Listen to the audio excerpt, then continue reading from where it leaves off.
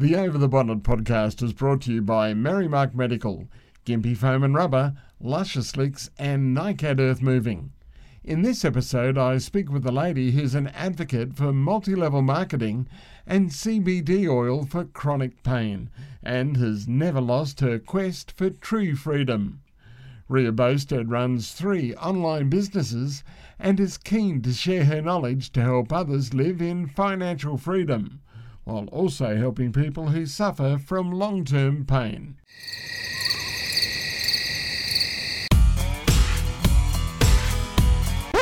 Over the Bonnet with Mark Peepers. Well, at least the guests are good. You'll never know what happens with the conversation when it's over the bonnet. You're kidding me, aren't you? Ria Bosted, welcome to Over the Bonnet. Oh, thank you so much for inviting me. I'm so excited. We're excited to have you here. You've had a very interesting and varied life. Where did it all start? Let's talk about the early days. Early days. Okay. Probably had a little bit of adventure in my early to late 20s where I lived on a houseboat for a short while, about 2 years. But the adventures kind of stopped after that. We got into a bus and travelled a little bit. But it was when I met Jim, my partner, that we've been together for nearly 26 years, that life started to really change. Hang on a minute, what about the houseboat? That must have been fun. Living on the boat was fantastic. I absolutely did love the lifestyle. It had no motor, so we had to move from Redcliffe to Bribie, so we had to be towed up by friends that had a trawler. But there was something that broke at the front. It was the rudder or something, and I was the only one that could actually fit in the hole to fix it so we could continue the steering. It was the actual steering, I think, that was busted. So I had a friend remind me of that last week. Must have been fun though, living on a boat. It was. It was. The lifestyle was amazing. Like, if you don't like your neighbours, you just normally pick up anchor and chug off.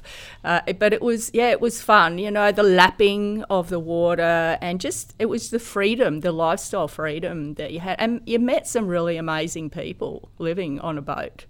It's like the old joke, you know, about when you have a waterbed, we started drifting apart. How was the lifestyle though? It really must have been pretty relaxing. It was very relaxing.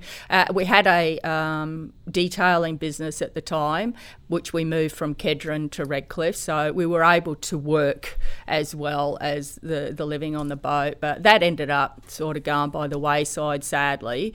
And just having the freedom just to do whatever. The kids would swim in the marina. You'd be catching, just throw the fishing rod out and you'd be catching fish. So the lifestyle of it was a very relaxed, calming feeling, and to go to sleep at night and you just had that little rock at night. It was, I loved it. I did enjoy it, and I was on a houseboat last week, which really brought back some good memories of being on the boat. We'll get back to that in a moment, because how did you get into living on a boat in the first place? Because it really must have been a big step. It was a big step. From memory, because I'm going back 33 years ago that this all happened, and I think we just had some spare money, but we didn't have enough money to buy a house, and the houseboat was, I think, $5,000. So we ended up, it was an old trawler, and it had actually sunk 3 times prior to us buying it. So we lived on the hard stand for 3 months, and it was actually recorked. So the old timber boats, they're recorked. And so we sat there and we had an elderly gentleman who was a professional at recorking. So he did all the recorking, and then when we put it in the water, everybody, because everyone was yachts and sailboats and all, and we were the dirty old Bay Cruiser ex-trawler at the time, so they were all sitting there waiting for it to sink again. I think it was about 48 hours of bilge pumping because the water, everything had to expand, so there was shifts a couple of friends had stayed with us, and everyone did shifts of doing the bilge pump because it was all hand bilge pump. So, but yeah, it was great. It was good. And I homeschooled my two youngest ones, my two eldest ones at the time. So yeah, it was a good life. Homeschooling, why? And what did you get out of it, and how did the kids go? Kids went really, really well. It was a good thing because at least once a week we do go somewhere and do something, whether it was a museum or do something, and that would be their assignments that they would do. And we would spend probably 3 hours a day doing the homeschooling. And by the time they actually went back to school, they were 6 months ahead of all the other kids, which was brilliant at the time, and then they just fell back again. But I used to get all the books, and we would get probably 6 months ahead of all the books. So even if we wanted to, when we finally got off the boat and started travelling in the bus, you could do a full week of schoolwork, but it'd be a month's worth of schoolwork. So we could go and have a good time and enjoy and just see so much of whatever we could possibly see. What was it like from the kids' point of view?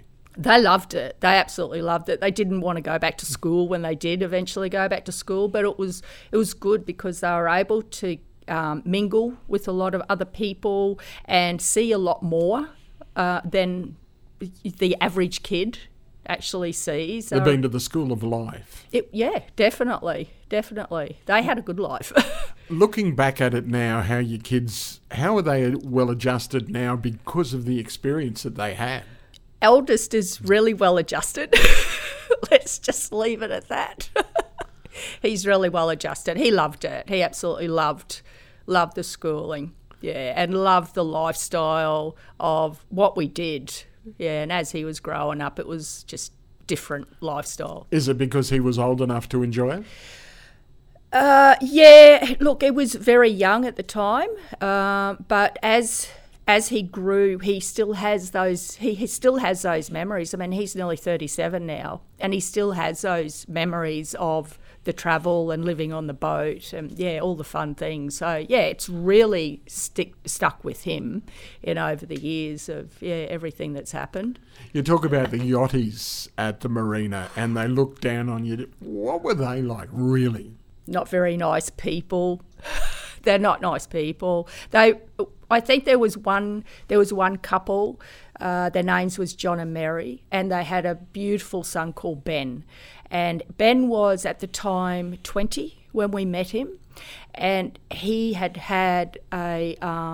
5-year shot, and he stayed 5. He never ever grew, so he had a reaction to that needle, which was really sad. But he really connected with the kids and myself. So he used to come with us. I would try and give John and Mary a break and just take him shopping and all the rest of it. And look, honestly, at the first marina we were living at, they weren't very nice people. What do you put that down to? Snobby. Hey, look, it is what it is. It is, yeah. Why? Because they got some money? Yeah, that was about it. Once you got the boat sorted and it was actually proved itself, did their attitude change? No, we were still the low life because we just had a dirty old bay cruiser. It was the only bay cruiser that was in that marina. It was quite a posh marina at this place. I'm not even going to mention it. Well, it's an interesting thing that you've had to deal with all of these people. How did you react at the time?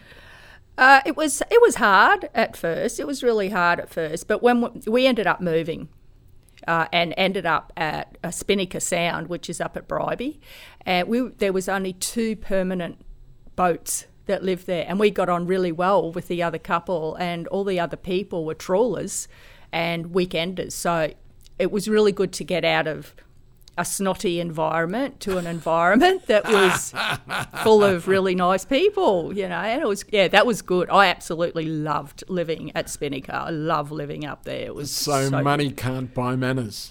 No, definitely not. Let's expand on what it was like at Bribie. You're taking me back a lot of years. This is like over 30 years ago. It was a lot more relaxed. It was more inviting. If you asked for help, you would get help. And the trawlers used to be behind us. So we never actually had a window in the bed. So every morning I would have stuff getting thrown through my window as a stir, but the fresh prawns, I would have fresh prawns and fish, and I really got sick of eating seafood because it was a daily occurrence that these guys would be bringing me seafood all the time. But it was a really relaxed atmosphere up there. We really enjoyed that time because they weren't snotty, they weren't up themselves, they didn't have the best boat. There was a whole variety of different boats that were up there, but look, that was a better lifestyle. Those guys on the trawlers, they're good guys. They work really hard. They really do. And we were friends with a couple of them prior to that anyway, and really got to know, because I think there was about 10 different boats there. So, we really got a connection with the guys because they were just down to earth like we were. And I'm an old hippie from way back, so just I treat you as you treat me. And, it was good fun. So were you on the marina when you were at Bribie, or how did you get to and from land? Oh, we were on the marina, because we didn't have a motor. We still never had a motor, never ever got a motor. Did it ever occur to you to put one in? Oh, it occurred to me. Didn't occur to the ex. Yeah. Why not? Why didn't you put a motor in it? Because he's an idiot. So I divorced him. Well, there's small mercies. Anyway, so then you moved on to a bus. Yep, bought a bus, started travelling in a bus, and actually broke down at Bribie at Gympie. So that was 31 years ago. We actually broke down in Gympie, and we ended up at the Gold Nugget Caravan Park. So we didn't get very far, and we sold the bus and got a caravan. And then we got to Rockhampton and moved to Keppel Sands. And then I got work at Keppel Island and was working at a pizza place at Keppel Island on the weekend. So that was pretty good. One big adventure for you at the time. Yes, that was. And then it continued later on in life. What was Keppel like back in those days? It was Beautiful. Sort of the glory days of Great Keppel Island. Yeah, it was stunning. We actually worked the weekends over at the pizza place, so there was it was not far off where you got off the boat, and we'd just walk up to the pizza place and do that, all run on generator. Everything was generator. It was an ice cream parlour, so I had to turn the generator off late at night and then get it back on early in the morning so the ice cream wasn't melting. But that was good. I absolutely loved working over there. That was just a different experience of getting over there and meeting so many different people. Well, that's what I was going to ask. What are the sort of people that you actually met on the island? It was huge, just a variety. A variety of people would come and go. You know, it was. There was no, I don't think I met any celebrities over there, as I have later on in life, but it was just that variety of people. But you're taking me back so many years ago, I've got to really remember what actually happened. You say no celebrities, but anyone that really sort of stands out that you think about them occasionally? From over there? Yeah. No, to be honest, no. Probably the owners, Penny and Murray Spencer. They're probably the only people that really do stick out, because it was only a weekend job. Yeah. So you're in Rockhampton working on Great Keppel. Why move? It sounded like a pretty nice lifestyle. It was a good lifestyle, but ended up buying a block of land and building a house at Glenwood. So we had a certain amount of money and we were able to buy, I think the block of land was $5,000, and we were able to build a house for about $25,000. Some people would cringe when they hear those figures. Oh, yes. But we didn't didn't last very long. The marriage broke up and I moved on. So you're moving on, your life continues to evolve. Describe yourself, because you tend to be, by the sounds of it, a bit of an adventurer. Yes. Gypsy. I'm a gypsy. I love travelling. Jim and me met, and it's just gone from good to great. And we have worked with the Tent City Hire. We travelled around for 5 years setting up tents for events and festivals. So got to meet so many amazing people and artists as well along the way. And I ended up becoming an extra for movies, videos, ads, and I still do that now. We have joined the Moscow Circus. We have done the show circuit, the Northern Territory show circuit. I still work at the show when it comes to town. I do here in Maryborough when it comes in. And I don't know, I just do so much. I love just living life. They're a lifestyle all unto themselves, the showies. Oh, definitely. Sometimes they get a bad rap. Do they deserve it? No. Look, there's always the occasional baddie, but that's in everywhere. And you might get a lot of different travellers that are workers like us. You know, we're outsiders coming in. If you're not accepted, you won't stay very long. You certainly won't stay very long. We've been very, very blessed of knowing people that have been part of the show anyway. So by meeting, introducing people, like when we originally started the show circuit in Northern Territory, the person I was working for was good friends with the people I knew here in Gympie that were part of the show circuit for many years ago. And the same as the Moscow Circus, they knew. So everyone knows each other or families. I love it. We were really invited into the family, and I'm still in contact with many of them now as today. So we can always get work with the show anywhere, wherever they are. So that's the good thing about it. Do you enjoy that bohemian lifestyle? Love it. Absolutely love it. I've got the itchy feet now, and we got a few things happening. We got a coaster bus, and we just jump in, and that's how I get the work. I find work along the way, and we just do it. So I just find outback work. Love the outback. Outback Australia is amazing. What attracts you to the outback? I think there's just the open space, and it's bloody hot and there's flies. Hot. We worked at Cameron Corner a couple of years ago through Christmas, and I've got photos of 53-degree heat out there, and the flies were crazy. But I tend to forget that stuff. It's like childbirth. Yeah.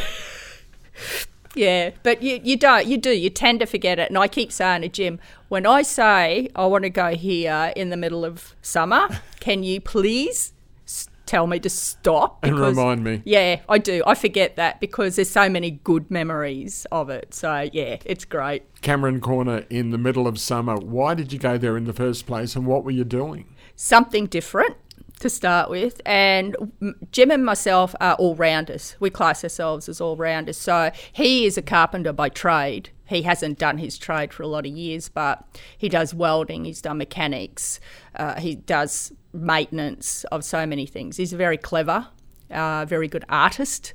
And myself, I do bar hospitality. I've done for nearly 40 years.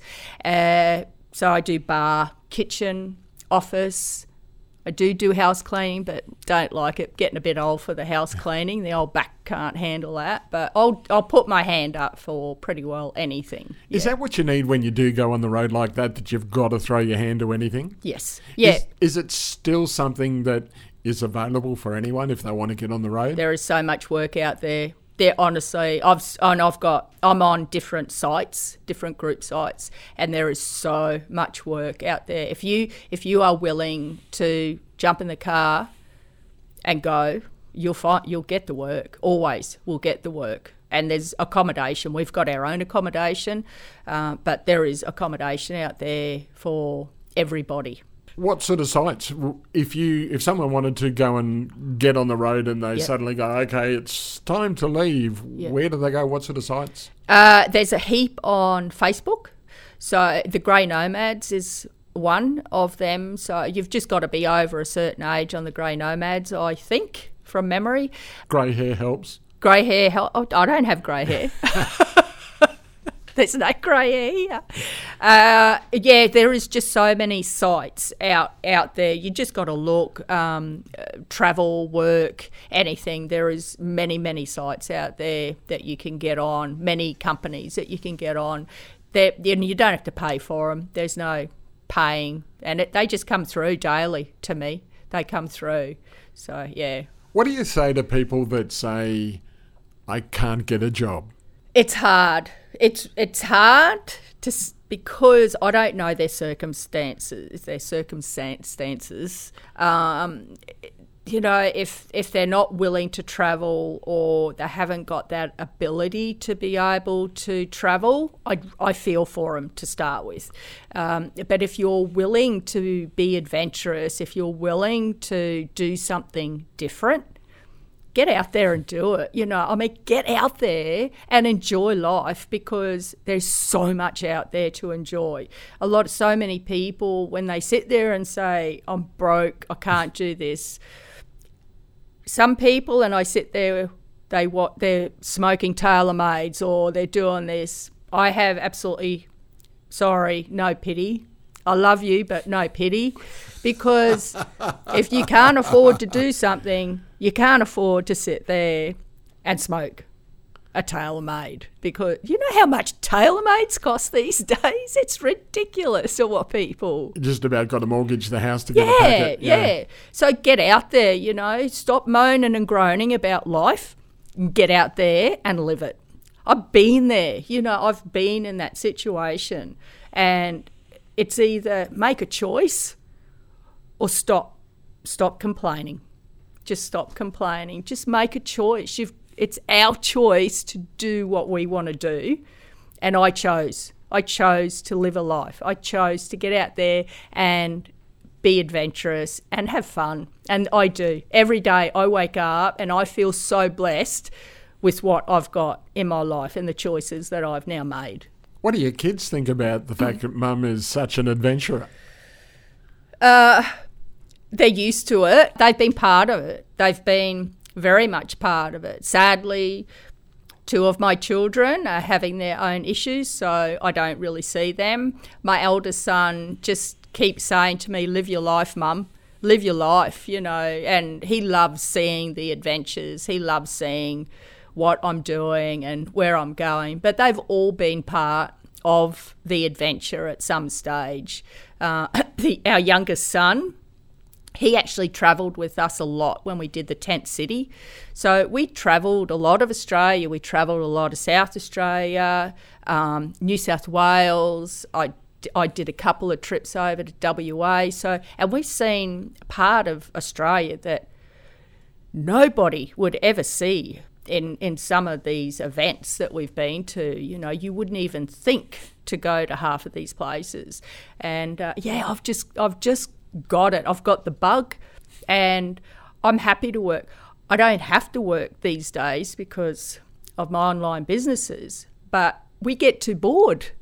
We do like to work, but I got to that point where we can travel. If we get bored, okay, let's get a job. And it would take me, I reckon, 48 hours and I would have work. If someone says they can't find it, it's there. It is. It's definitely there.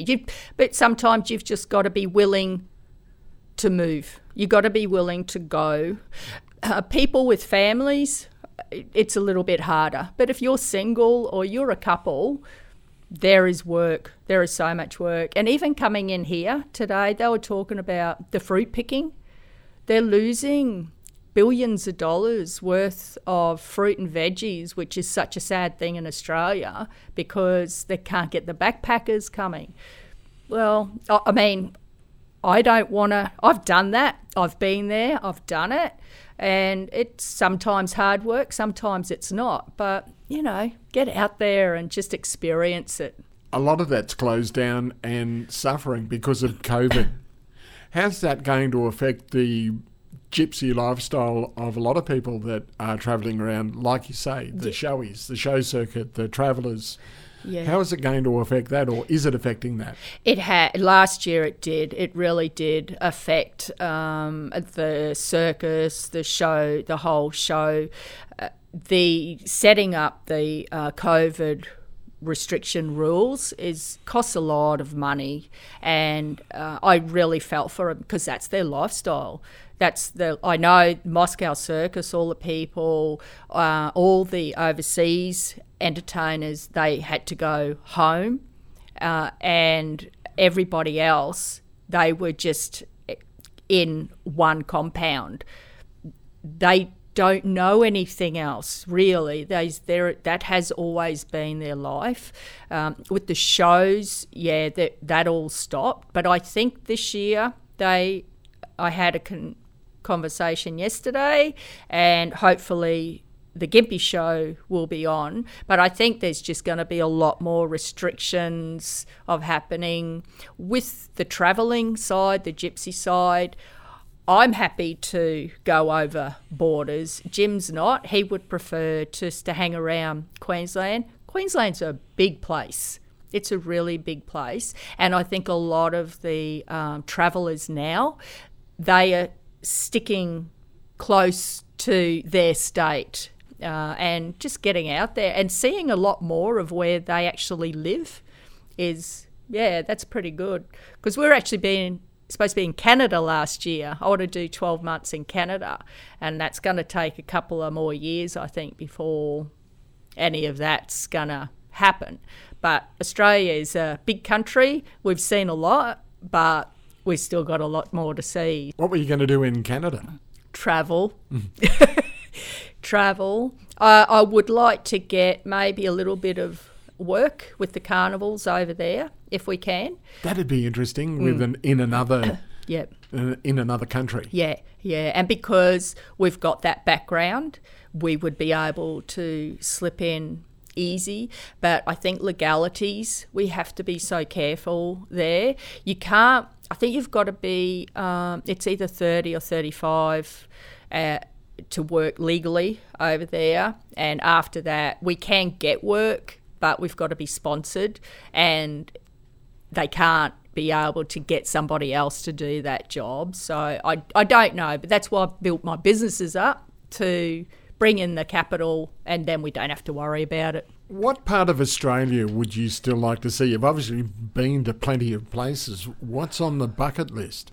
Oh, there's too many. There's honestly too many to mention, because there's so many places around that I haven't been to. So we've done the circuit. We've done a lot of the middle of Australia. I do love the outback. I love the outback. The flies and the heat I don't love, but the outback. So I would love to go back to Coober Pedy. Absolutely loved that place and spend a lot more time. What attracted you to there? It reminded me of home, just that you just don't throw anything out there. You do not throw anything out there. And it was just the openness, the space. It just had character, so much character. The underground homes, the underground motels. We did an underground church. I love all of that craziness. It was just, I just love different. What are the people like there? Didn't spend a lot of time there. That's why I'd like to go back. You would have to be very careful, I think. Tread very carefully. In what way? Why is that? It's a very close-knit township, and the people that are out there have been there. They've done all the opal minings. They've done all the different minings out there. So they're very, I think, wary of the strangers that come into town.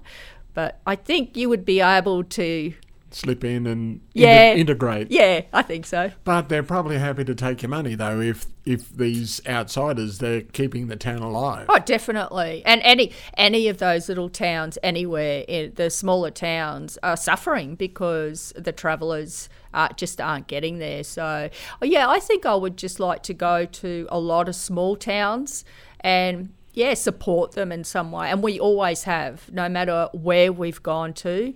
Any small town, we'll make a point of holding out to fill up the bus or holding out to buy the fruit and veggies, just to put a little bit of money into the town. It's a good thing. Do they realise you're doing that and appreciate it? Some do. Some of the towns, what they were doing was at the tourist information, if you bought something in that town, you put your receipt in a box, and then they would see just how much money was getting spent in that township. So, that I think should be done in every small town, for them to see that the money is getting spent in those towns. Yeah. I have seen that when I was out at St George and Cunnamulla out that way. Yeah. They were really big on putting the receipts and collecting them so they could see how much these travellers meant to the population. Yeah, it's so important. It is really important, you know. Yeah, we'll try to stay away from the big towns. They get the people. It's the smaller towns that. Yeah, Birdsville is one of them. We actually went out there 2014. We took our HR out there, and oh, nice. Oh, it was so good. Oh, so good. Because 2015 we were doing the Endeavour Rally, and 2014 we just wanted to. We went on the 4-wheel drive track only. Got Walker's Crossing. In an HR Holden. HR Holden, we were the Bogans. And took it out there. We dressed everybody up in jockey outfits for the races. There was 11 of us, so I got all the jockey outfits and we dressed up, and we had an absolute ball out there. But Birdsville has really suffered as well. And it's good to get out there. It's good to be able to spend the money and do the thing. And I think the races are about the only thing that bring out the amount of people. It really carries that town. Oh, definitely. Yeah, there's thousands of people out there, absolutely thousands of people. What's the experience like, the Birdsville races?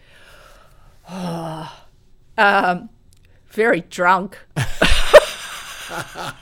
There is a lot of drinking. There's not a lot more you can do. I got in a helicopter. We did the helicopter experience up there, and going to the races is just, the people out there, they really get into it. All the travellers that come in, we weren't the only ones dressed up, but we were the only jockeys. Except for the jockeys themselves. Yeah. We were getting asked for the best horse to back.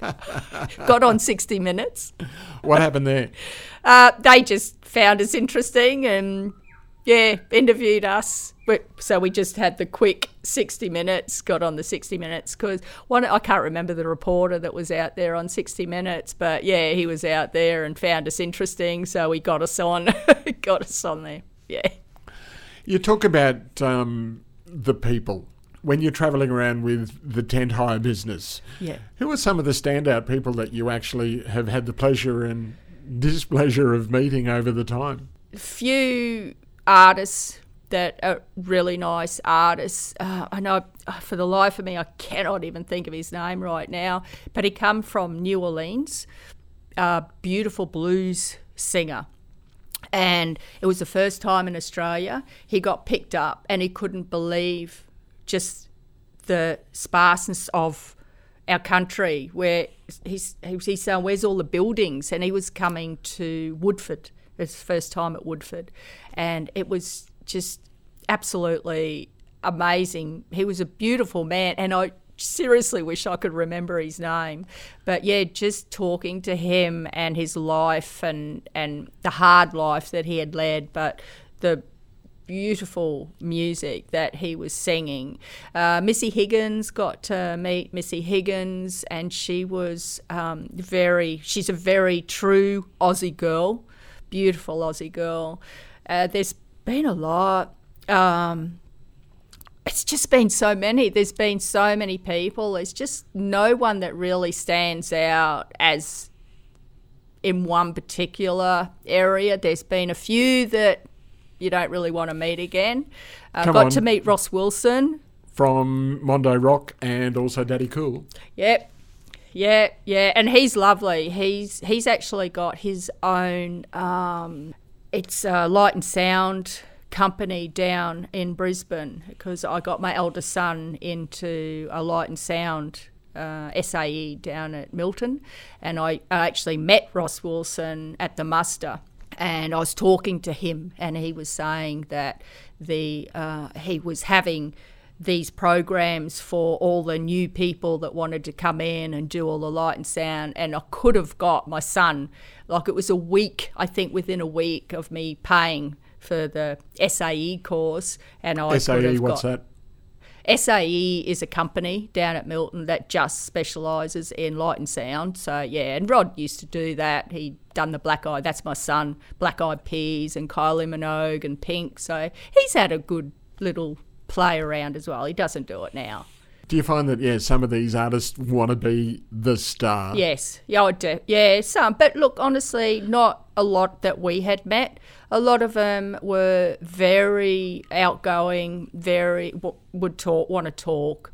But, but you didn't have a lot to do with them. It's only because they were staying in our tents and we had to look after them and the tents. And if they wanted a little bit of extra, then you would try and compensate and give them what you could. Because it must be hard for these artists also. They're on the road. Yeah. They've got their own circuit to have to deal with and be on the road. Yeah. What did you see as far as artists doing it tough, being away from home all the time?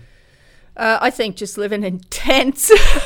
We used to live in the tents 8 months of the year. They did it about 5 days if it was Muster or Woodford or something like that. It wasn't. But living on the road, I reckon it'd be so hard for them to be away from their families. Some in Woodford, a couple of them, I do remember bringing their families with them, because it would go for 10 days, 7 days. Woodford, it would always start at Christmas or Boxing Day and finish on the 2nd. So you sort of had that length of time that they were there and spend the time with their families as well. But it was good. I remember we've mosh pitted with up close and personal with so many different bands. That was a good life. The tent city was a good life. Yeah. What would you change about it? Nothing. No, absolutely nothing. It was a great adventure. It was hard work. It was really hard work. But at the end of it, it was a great adventure. Just got to see so many great places. And the amount of people, there was one in particular job that we did, and it was a Hardy's wine. It was a technician get-together, and they used to do it once a year. And the guy that was the CEO at the time, he was an old sheep farmer. So he was the country boy. So normally they would meet up at the 5-star places, and they'd get picked up, driven to the places wherever they were staying, picked up from the airport, driven. This one was at a place called Arkaba, and it was between Wilpena Pound and Arkaroola. You would never know where it is. They bulldozed a road into this property, and we brought in what they call hockers. Do you know what a hocker is? Got no idea. It's a marquee with steel frame. So there was hockers, and there was the bar and the restaurant, and they ended up bringing in all the high quality chefs, the pastry chef and all the chefs, and brought them in every day, fresh food. And these people have flown in.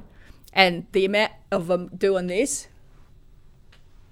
trying to get service, no service, nothing. There was absolutely nothing there. And none of them had camped, ever.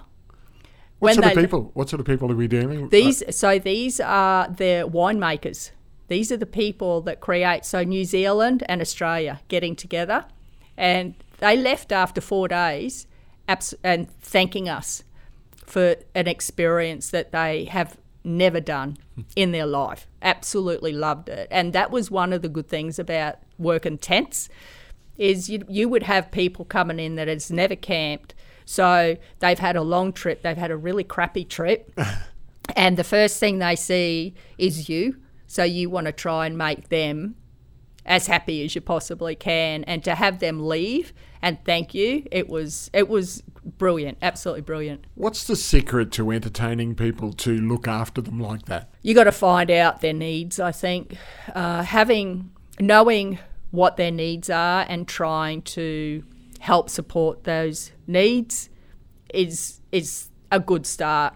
And if they do come in really bad mood, then it's your job to try and get a smile on their face. So it's working individual people, it's working with them and finding out, okay, how was your day? Crappy. Righto, let's try and get a smile happening. You're here for a good time. Let's make a good start now. Do not enough people get out on the road? I think so many people are out there really trying to make a living that they're not out there living a life.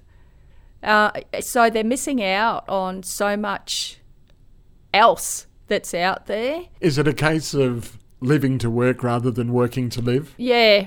I mean, I prefer just to live and enjoy.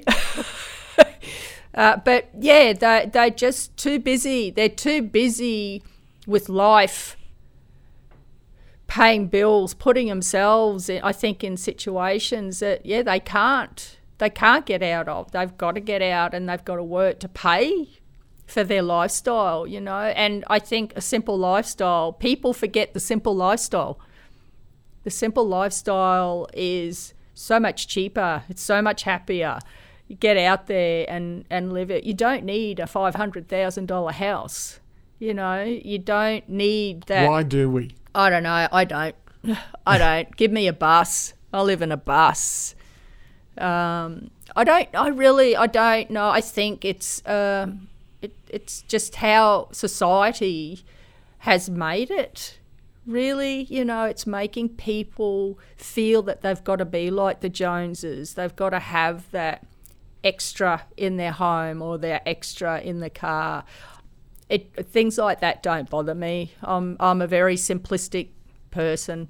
Is that what you do offer to these people when they do go away and thank you? You've reminded them what a simple lifestyle is all about. Yeah, and I think with the tent side of things, yeah, definitely.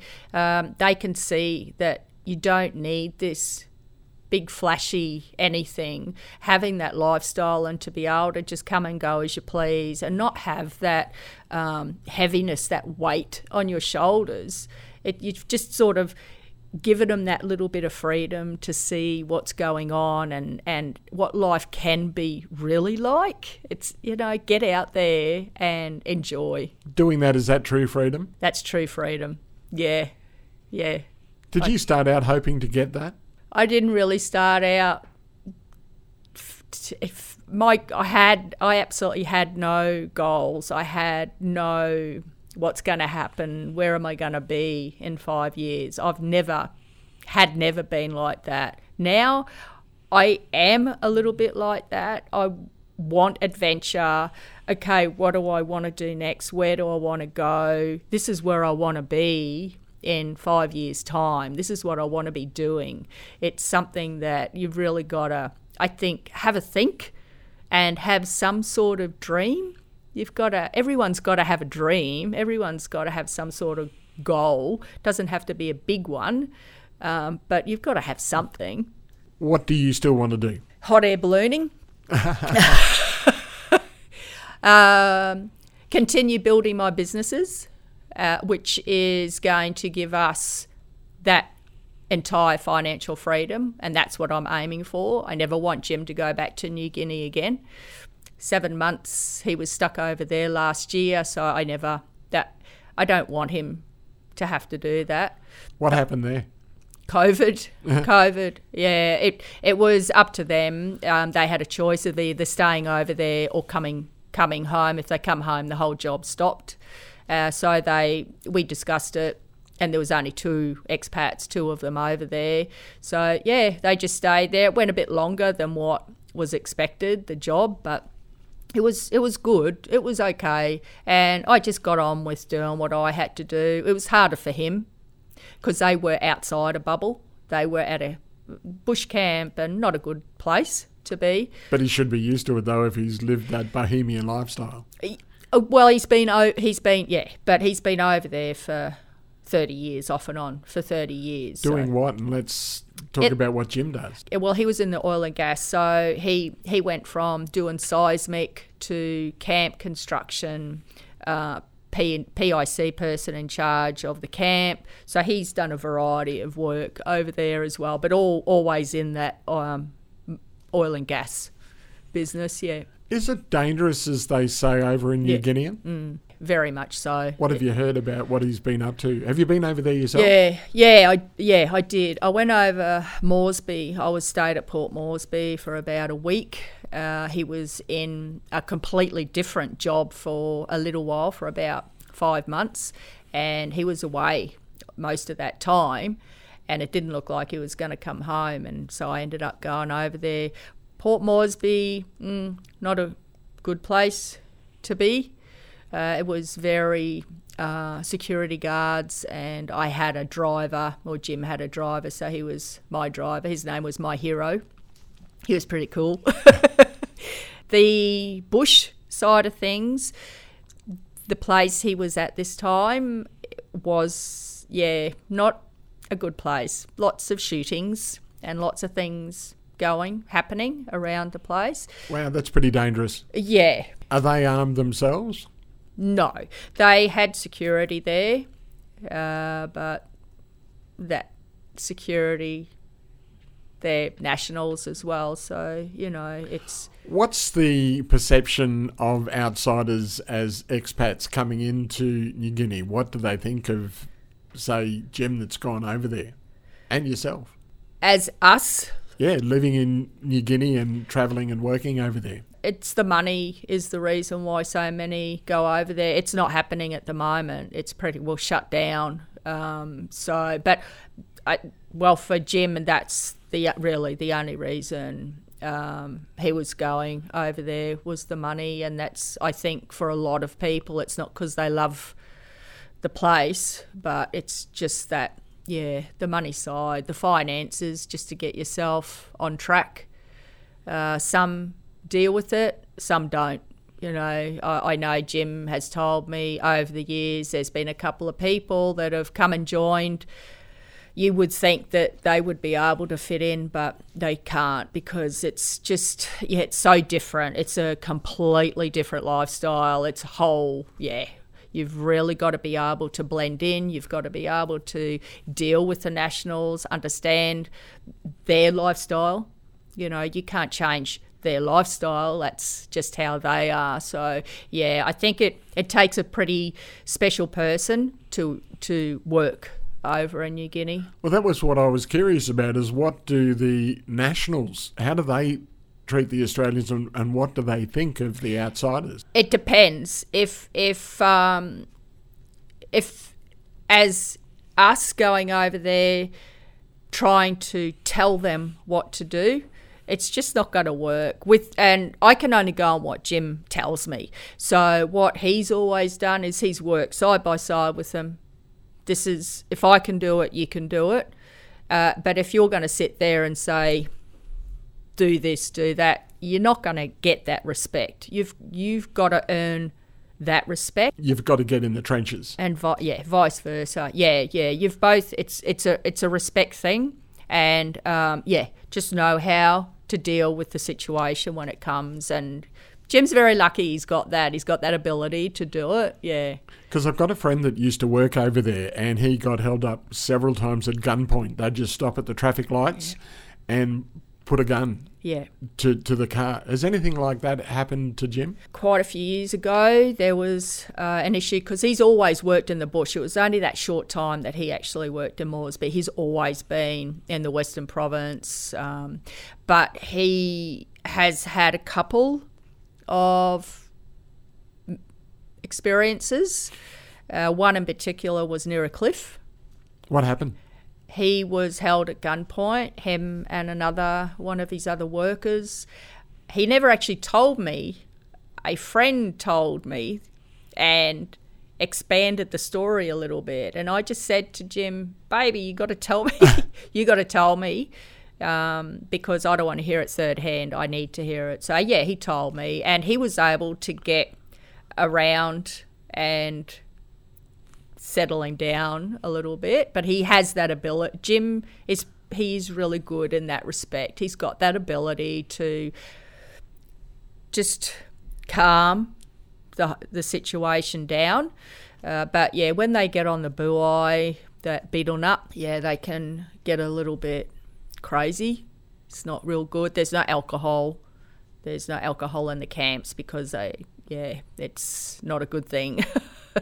Yeah, but I'm glad he's out of it. I am glad he's out of it. I was never at home worrying, but I knew that the situation over there was never smooth sailing either. So I'm glad that he's not going back. Gun pointed to cliff. What does he think, and what is his recollection, and how does he reminisce about? Doesn't. Said it, done, finished, gone. Yeah, move on. But that sounds like the way you are with most of your life. It's just new adventure next day. Yeah. Enjoy it. Let's get on to the next one. Let's do it. And just have really good memories and forget the flies and the heat and all that. But yeah. How is it for a relationship, though, this working away? A lot of FIFOs these days, and obviously he was more than a FIFO. How is it on a relationship to have a partner away like that? Jim was doing that when we met, so it was nothing different for us. That was just how our life was. Couples that if it just starts happening, I think it would be really, really hard. You got to be a special partner to understand that. I think ones with families would be so hard because my kids are not Jim's kids, so the family side of things, because it was 11 years before we even moved in together. It was a bit slack on that one, but anyway. Why is that? I don't know, because he just didn't want to. I don't know. It just worked out that way. I had 3 kids, wanted to bring the kids up. Yeah, so. But, I think I really feel for families because it's so hard. The mum is at home and the mum's doing the mum and dad. I was a single parent, so I know what the mum and dad, being the mum and dad is, and having dad that is there but is only there part-time. I really feel for the parents, but sometimes that's the only way they're going to get ahead. And if they do have that understanding, they keep that communication going, it will work. If they don't keep that communication going, I think there'll be cracks. From what you've heard about what's going on over there and what used to go on, how many relationships did you hear of breaking down? A few nasty ladies emptying bank accounts. Jim told me there was a few times that had happened. Guys would come home and their house is empty, the account's empty. It happens. There's some nasty women out there. There is some nasty women out there. There might be nasty guys, but there's a lot of nasty ladies out there too. I think that's from both sides of the coin. Yeah. Like if it's going to happen, it's going to happen. Yeah. Let's talk about your businesses. Yes. Where did it start and what are you doing? My natural health business, that's my hippie health business. It's such a passion of mine in the natural therapy side of things. I'm certainly not medically trained, but I had an issue with my knee. So it's dislocated and going back to the HR and Endeavour 6 weeks prior to the Endeavour, I dislocated my knee and it was bad. It was really bad. So I missed out on going. Raised $38,000, I may add. But I was in a lot of pain. So I had a friend connect me to CBD oil. And I have never looked back. I seriously have never looked back. I had been in so much pain daily, nightly, popping pills. I actually tore the lining off my esophagus because I was popping the pills so much. Really? I created a lot of problems inside. Ended up with diverticulitis because I don't think anything was digesting properly. So naturopath got that sorted, and I have been pain-free coming up 6 years. How did you discover the CBD oil in the first place? A friend introduced me to it, and I was getting it, and I still have a US link. But a couple of years back, I discovered an Aussie link, and I promote, and I promote, and I promote, and I have a closed group, and I have so many people that connect with me. Now I'm getting known. People are ringing me from friends, and it's just finding what works for you. That is just a huge passion. Is just something that I will always do. I will never stop doing it because it is helping so many people. The medicinal, certainly not poo-pooing medicinal, but it's so expensive. And when people are sick, they can't work. So I don't see how they can afford it. And I'm so glad I'm there that I can help. It's a lot cheaper. And what's the difference between the CBD and the medicinal marijuana? They get it in smaller doses to start with. And I've actually seen a bottle and it's got safflower oil as the carrier oil, where ours has the full spectrum. It's got the hemp seed oil. You can have hemp seed oil, MCT, which is a fractionated coconut oil. So it's a choice. I always tell people, grab the hemp seed with the carrier oil because they're just getting the full plant. I swear by it. I seriously swear by it. I broke my elbow about 3 months ago, and I had to have endone for 2 days. I couldn't deal with it. I just double dosed myself with CBD and that was it. There is always the thought that, like it's 10 p.m. and you want a pizza and a few beers because you're taking this CBD oil. What's the effect? You're not going to get a high. You're not going to get the munchies. Got to ask. No, that's all taken out. So when it's all gone through its process, all the high, all of that is all taken out. So you're not going to get the high, you're not going to get the munchies. And I do have a lot of people ask that, and I just say no. You're not smoking a joint. A joint is completely different than having a few drops under your tongue. What about people that want to medicate themselves for the pain? Because chronic pain is something that, as you say, you've had to deal with that will smoke a joint or have a bong or whatever they want to do. What do you say to those people that are using marijuana that way? I don't say anything to them because that's their choice. That is their choice. I think the oil is better for your lungs. But, that's a person's choice. That's not for me to say anything to. If they want it, and I will never force it on anybody. If they come to me, I'll tell them my story. I can share stories they can get on my group page. It's a closed group page. They can read testimonials that I put up on there. I try to share a lot of information there for people, and I leave it up to them. It's entirely up to the person if they want to try, but I'll help guide them through and help find their sweet spot, as you say. And we'll just... hopefully it will help. I just want to see people out of pain. I want to see people off the pharmaceuticals because it covers it up. It creates so many more other problems. I got one particular guy that's been on Lyrica for 20 years. He's off it. He's completely off Lyrica. What has been the reaction? Of course, Lyrica for nerve complaint. Now, what's the CBD oil done to displace the need for Lyrica? He's just pain-free, 20 years. 20 years he has been in so much pain. And when I spoke to him about a month or so ago, I said, "How you going?"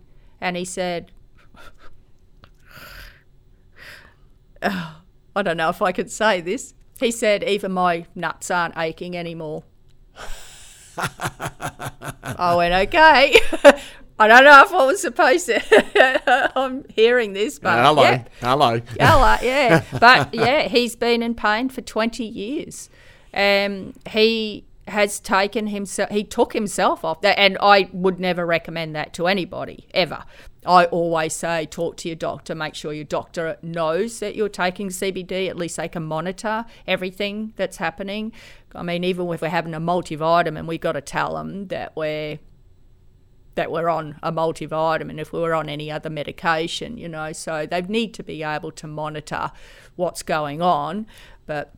And I will always say to them, I'm not medically trained, so please, I don't know, you know, they'll tell me all their health problems. I don't know what they're talking about half the time. All I can do is share experiences, share the testimonials, let them do the Google work, you know, have a look for themselves, find out what it's all about. But yeah. So yeah, that goes really well. That's my passion business. My other business is I'm starting to learn to trade Forex, foreign currency. So I'm learning I'm robbing the banks legally, learning to rob the banks legally. And it's something I think should be at the schools. It should be something that's taught in the schools. Kids need to be taught how to trade currency. And it's an interesting thing. I've been part of the affiliate program because there's been a lot going on in the last 6 or 7 months that I've been part of it. But it's interesting. I've got a few of the girls on my team that are now live. They're making money, you know. They are making money. Of course, you're going to lose money. That's inevitable to do that. But you've got to learn to monitor it. You've got to learn to understand it.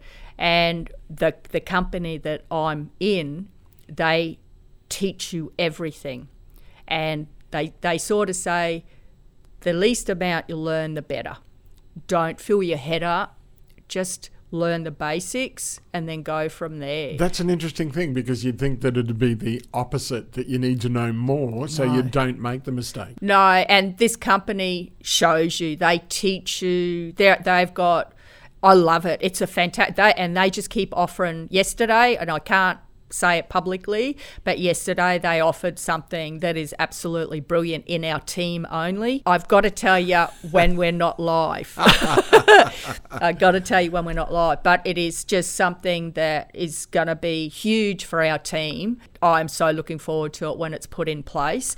But the company itself, they offer there is so much that they are offering. Which is the company? It's called Epic Trading, and the amount of money we pay a month is this much compared to this much of what many people pay to learn to what trade. Sort of money are we talking about, and what can be made out of this sort of thing? Because someone's probably listening to this and going, oh. Because it's got an affiliate program attached, it's completely up to the person on whether they just want to learn to trade, they want to just do the affiliate, or do both. What's the affiliate? The affiliate is like the MLM side of things. Multi-level marketing. So is that pyramid selling?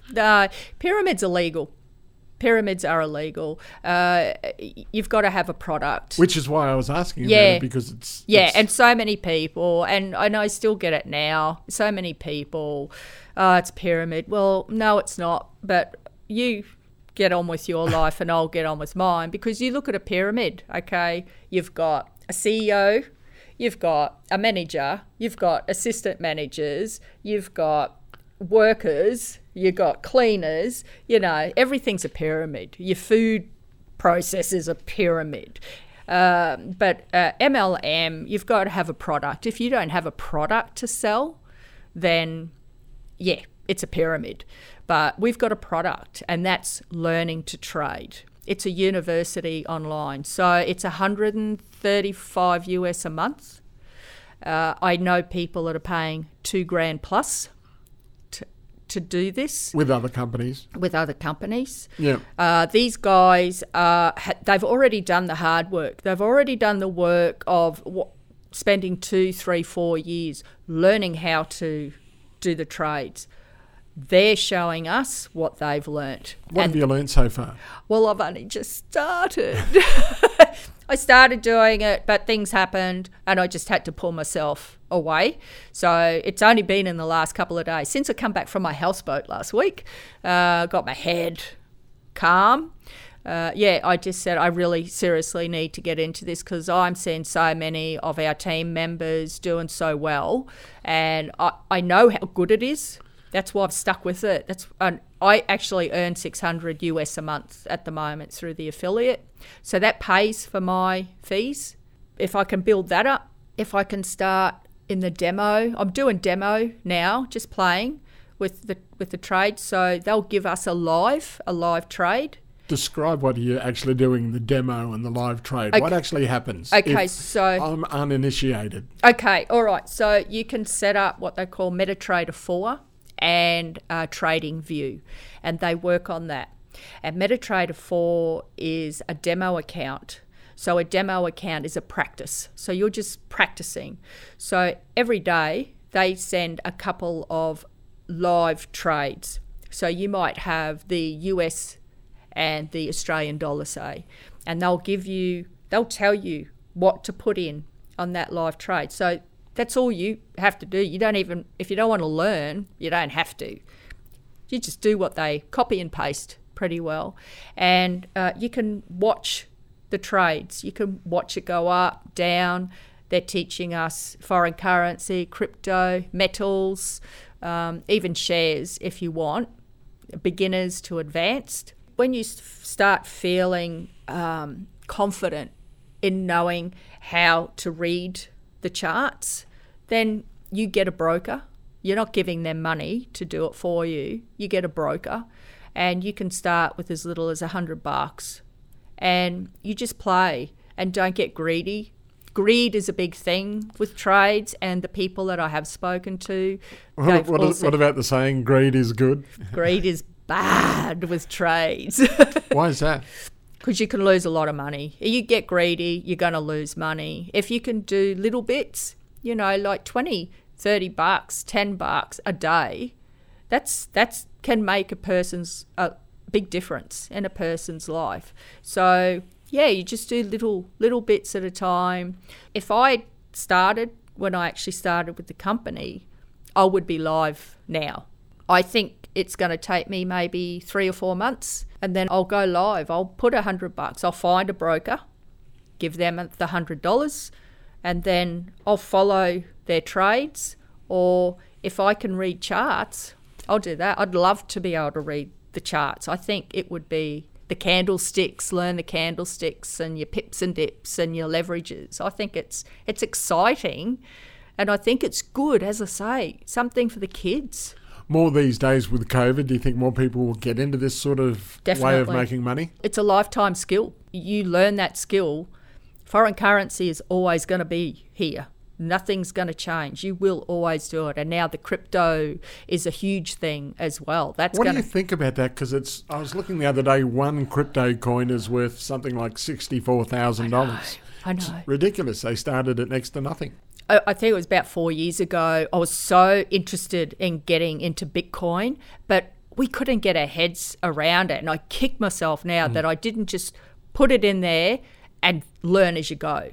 And that's the best way, I think, to go. Just take the opportunity and learn as you go. If the opportunity's there. With the Bitcoin, it hit $52,000, I think, yesterday. I've got a little 52, bit. Is it? I thought it was about 64. Wow, I've got a little bit. I've got a wallet, and I put a little bit in that wallet, and I just watch it. I'm not doing anything with it. I'm just watching it grow. So I'll leave that for now. But I think crypto's gonna take over. Eventually it will take over, and they reckon it's gonna hit up to 100,000 by the end of the year. Wow. I've heard that from a number of different people, and yeah, they're saying that it could hit 100,000 So I think if anybody, just if you've got a couple of $100, throw in and find a wallet, find something, and put a couple of $100 in just to see, to do it. But I think it's interesting, and they teach you, so I can learn how to trade with crypto. Is that one of the things that you're passionate about these days, is getting other people to do what you're doing? I'm passionate about trying to help people get out of a slump, help people learn a new skill, because I think it is a great skill to learn. And as you say, whatever happens, if COVID hit, so many people lost their jobs. If only you had that skill, it wouldn't matter, because you can still earn money. My big thing for 2021 was to help as many people as I possibly can with their health and financially. How are you going so far? I'm going really good, actually. I'm going really, really good. What's your standout? The health, my passion, because it's I don't want to have to convince people that joining my trading company, I shouldn't have to convince people. I want people to be able to see the benefit, and if you can't see the benefit, then I haven't got enough time or energy to try and convince people. With my health side, so many people are it's so important to get healthy and feel better. I mean, I have lost so many friends with cancer. I have many friends with cancer, many friends that have had cancer and got through it, many friends that have had a lot of health issues. I'm helping some of them, and they're sharing that with other friends, so I'm helping them. So yeah, the health side, yes, definitely. How does that make you feel? Really, my heart just sings. It really sings, because it is just, as I say, what I am setting out to do, the passion that I have to help. And when I get a testimonial from somebody to say, Ria, I'm taking this and my migraines have stopped, or I'm menopausal and that's all stopped, or my anxiety, I can go out in public. I did that. I shared what I love. I did that. I've helped this person get through what they've been going through, and it's a great feeling to do that. What have you still got to achieve? To still become a better person in myself. It's taken a while to get to where I am. Growing. I'm still growing, and I'm still learning. Aren't we all? Yeah, I think so. We learn every day. And if you're not learning every day, something's not going right. Look, I've achieved so much, and I'll continue just putting myself out there and grabbing every opportunity I can possibly grab, and because I think that's what our life needs, is just to be open for opportunities. What opportunity would you like, though? Is there something that you would really like to just drop everything and have a crack at? No, I think where I am, I'm happy. And I'm happy just to grow with what I've got now. I can't put any more in my head, but I'm really happy to grow what I've got and hope that I can share my opportunity with others and help them grow. But all I want to do is just have that financial freedom, jump in the bus and run away. That's all I want to do. I just want to have complete freedom, complete financial freedom, and work only when we want to work, when we get bored. Well, hopefully you are starting to inspire other people to do the same thing and have their own journey and life adventure, which I think we all need to do. So, Ria Boustead, thanks for joining us over the bonnet. Thanks, Mark. Thanks for having me. This podcast is brought to you by Merrimark Medical. Merrimark Medical is your local medical practice in Gympie, specialising in quality family medical care. Are you always sick? Ranging from acute medical issues to management of long-term chronic conditions. When you need to get better, even if you have complex health problems, Get the right diagnosis with Merrimark Medical. Contact Merrimark Medical in Gympie on 5481 873 or find them at 18 Young Street. The podcast is also brought to you by Gympie Foam and Rubber, your local store that specialises in foam cut to size. They've got all sorts of good stuff like upholstery and craft foam, even loose fitting foam. The shop is packed with things like mattresses and pillows. Not so squeezy. Now, they'll help you get down and dirty and save your feet with rubber flooring and mats, anti-fatigue matting, and they have industrial mats and rubber. If they don't have it, Andrew will get it in for you.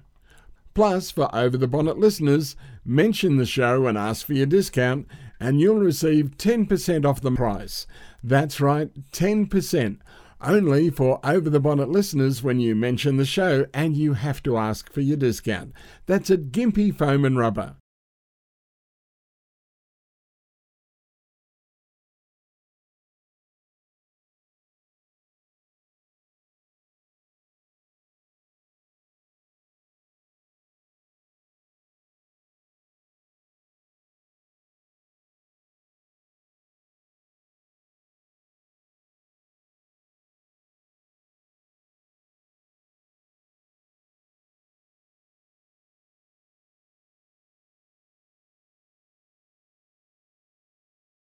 And finally, the show is brought to you by NICAD Earth Moving, that specialises in roadworks, house pads, site cleanups, land clearing, dam construction, even dewatering and swamp drainage. I didn't even know you could do that.